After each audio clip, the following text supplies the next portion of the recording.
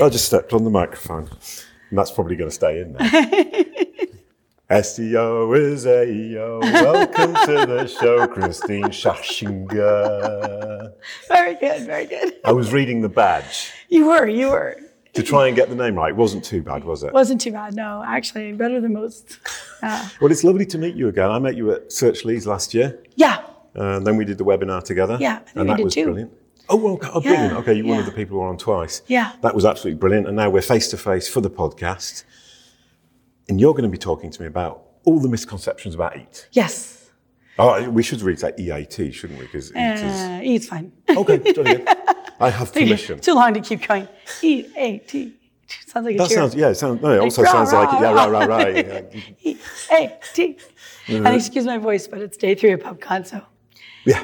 Yeah, no, I know how you feel. My voice has dropped kind of a semitone since the first day. Mine gets very deep. Yeah. Like this. As the time goes by, it gets like, how low can you It pretty much like this. Oh, that was pretty good. Right, so let's stop playing with our voices. EAT, misconceptions. I mean, I thought everyone got it. Expertise, authority, trust. I've got to be an expert. I've got to be authoritative, and I need to be trustworthy. Simple. Somewhat. There's a lot of misconceptions out there that fortunately Danny and John have been starting to clear up. Okay. So a couple of the ones that I hear regularly and have been believed were not true. Like Danny confirmed yesterday or the day before, it's a conference that all blurs together. They don't look at author. They don't know who the author is. They can't tell you if this is a qualified author or not a qualified author. Okay. They can see if you have an author byline. And I do think that can maybe help you get more authority or trust. Okay. But it doesn't devalue you. Even in the quality raters guidelines, it says you don't have to have an author to be a trustworthy site. Okay. But if you're writing about like heart conditions, it probably for your users, one will be much more trusted and much more visited if you have a doctor that's writing the article or reviewing the article. But then, sorry, my ahead. fave thing is the knowledge graph. I mean, my talk was about that yesterday. Yeah. I'm in the knowledge graph. If I'm an author, it knows who I am, and it can associate my expertise, authoritativeness, and trustworthiness through the relationships that it's understood for me. True, but it can't do it for all authors. No, that would be the reason it wouldn't be a ranking signal. Yeah, and sorry, I mean, from my point of view, going, okay, anonymous author who isn't understood by the knowledge graph, I get it 100%, it doesn't make any difference. But once it's understood who you are, and it can make those relationships, perhaps it does affect it. I'm going to... It doesn't. Well, first, Danny came out and clarified it does not. I'm an author. I've written since 2012. Yeah. I've written probably 150, 160 articles. Oh, right, okay. I have no knowledge graph Okay. because I'm not in Wikipedia. Right. And I don't have a website. All right. So I don't have a knowledge graph. So I would not be a known author. I'm not a known You don't entity. have a website. Sorry, I'm stuck on that now. I don't have a website. That's brilliant. I don't. I get all referrals. No, yeah, in French they say, probably in English as well, the cobbler is the least well shod. Yes, yeah. Well, there's a reason. I do accessibility, usability, SEO. I used to code a lot. So if I put something up, and because I write and I'm public, if I put something up, it's a grounds to critique me harshly if I do something not up to spec. Ah, okay. So I try to stay away from having a website. All right, nobody go and look at my site. It's absolute rubbish. Yeah, but since you did like I do and you write and you say and these are your subject areas to write on, someone will always go to those people because it happens at least once a year. Someone's like, I went to so-and-so site, posted on Twitter. They don't have this. And the person's like, yeah, I don't have time. Yeah, that's really rotten of people, isn't it? It's a bit like John Mueller was saying, he's misquoted 2/3 of the time. Exactly. And he's just so tired of it. I mean, exactly. And you go, I get it, yeah. Yeah, I can imagine everything they put up with. So, but yeah, so I get referrals. Yeah. Yeah, I'll probably put up a brochure site with like a disclaimer. Yeah. You know, this is just my brochure site, but I have my LinkedIn, so okay, that's plenty. So that was misconception number 1. Misconception number 2. They are not looking at accuracy or consensus of facts. Okay. So Danny did a whole thread, I think it was about 2 weeks ago, maybe 3, answering that they do not look at scientific accuracy. They would have no way to do that properly. No, yeah, I remember saying that. Yeah, and my example of that is, and I tweeted this, I like a long Twitter roll of it. Omegas, fish oils, right? Well, they'll tell you if you look at a cardiologist site like the American Heart Association, eat omegas. Omegas are good for you. Omegas are great. Okay. But they make no distinction between omega-3 and omega-6. The new science shows... I just understood you were talking about omega. Yeah, I was going, omega, but I hadn't understood. Yeah. Omega-3 and omega-6. Yeah, okay, so you know what I'm talking about. Was one of them in fish oil? They're all in fish oil. Oh. Yeah, and flaxseed and all these other seed oils. But omega-3s are really healthy for you. Omega-6s are very unhealthy, highly inflammatory. Oh. So the American diet is 16-1 omega-6 to omega-3, which they're theorizing now in the last year or so, is why we have so many issues with obesity and disease and things like that. It's not the calories we're eating, it's the inflammatory conditions of the processed food that we eat that has this highly inflammatory fat.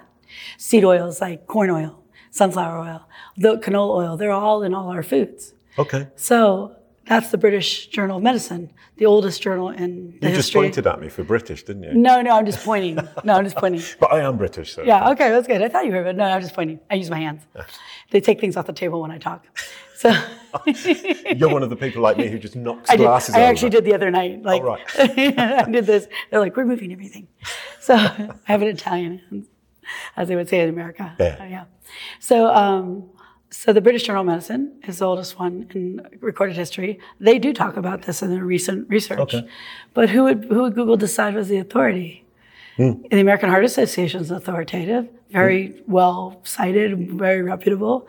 So is the British Medical Journal. So, but they disagree. We had a big, long conversation. It was with Rick Rodriguez, Robin Alleman, I think it was, is his surname. Take It Offline in Amsterdam. And we're talking about what is truth, what is a fact. And we were having this discussion. It was really interesting. It is. And because science is a body of knowledge. Oh, this conversation's interesting too. Sorry, that's happening, didn't it? No, I didn't take personal. But the science is a body of knowledge that builds on itself. I'm an academic by education. It changes over time. It changes all the time, and it disagrees with itself all the time. Yeah. And what was good is bad. And bad is good. So let's say it was 150 years ago, if Google was really doing this. Well, women were property and people of minorities were enslaved, right?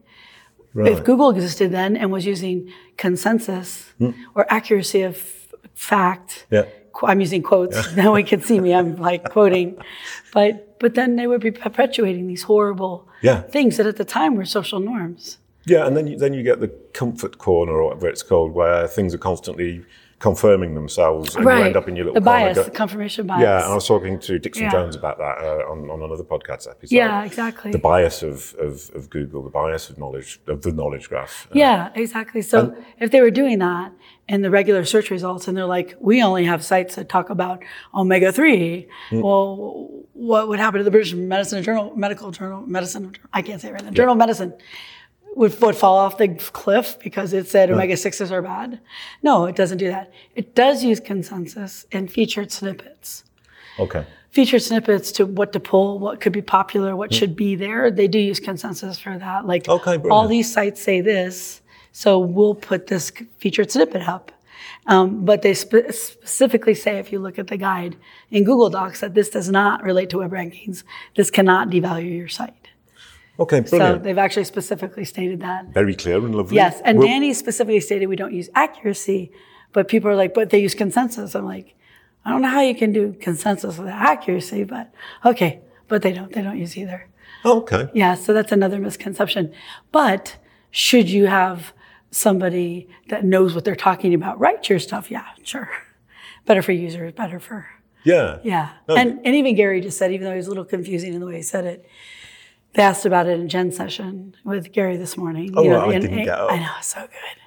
The AMA, and he's like, well, we kind of, but we look for authority and trust quality. So basically, they're trying to make those signals to help them determine what could be authoritative or accurate without looking at the content itself.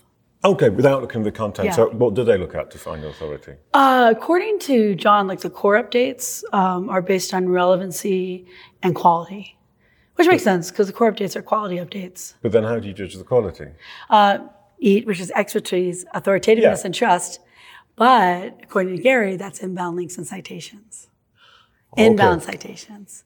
Okay. Or if you're talking about something in an article that's important, like under your money or life kind of condition, then you need to refer out to a citation, a valid citation. Yeah, and what I like about that is outbound links are coming back into fashion. Yes. I mean, when I started with the kids' website in '98, outbound link, everyone was sharing and happy, and it was all terribly hippie. The whole idea of the web. And then it all kind of, yeah, exactly. And then it all kind of closed in. And I've been saying for years, you know, if your site's a dead end, which some sites are, Google hates it. The robot, its whole purpose in life is to follow links and to keep going. If it has to turn around and go back, you're it's rubbish. the whole theory Tim Berners-Lee put behind the internet to begin with. Oh, no, I try and say, you know, you're going to get a really sulky robot. It's not like that sulky robot. I mean, obviously it doesn't really I can just see him like frown and he's like pouting like,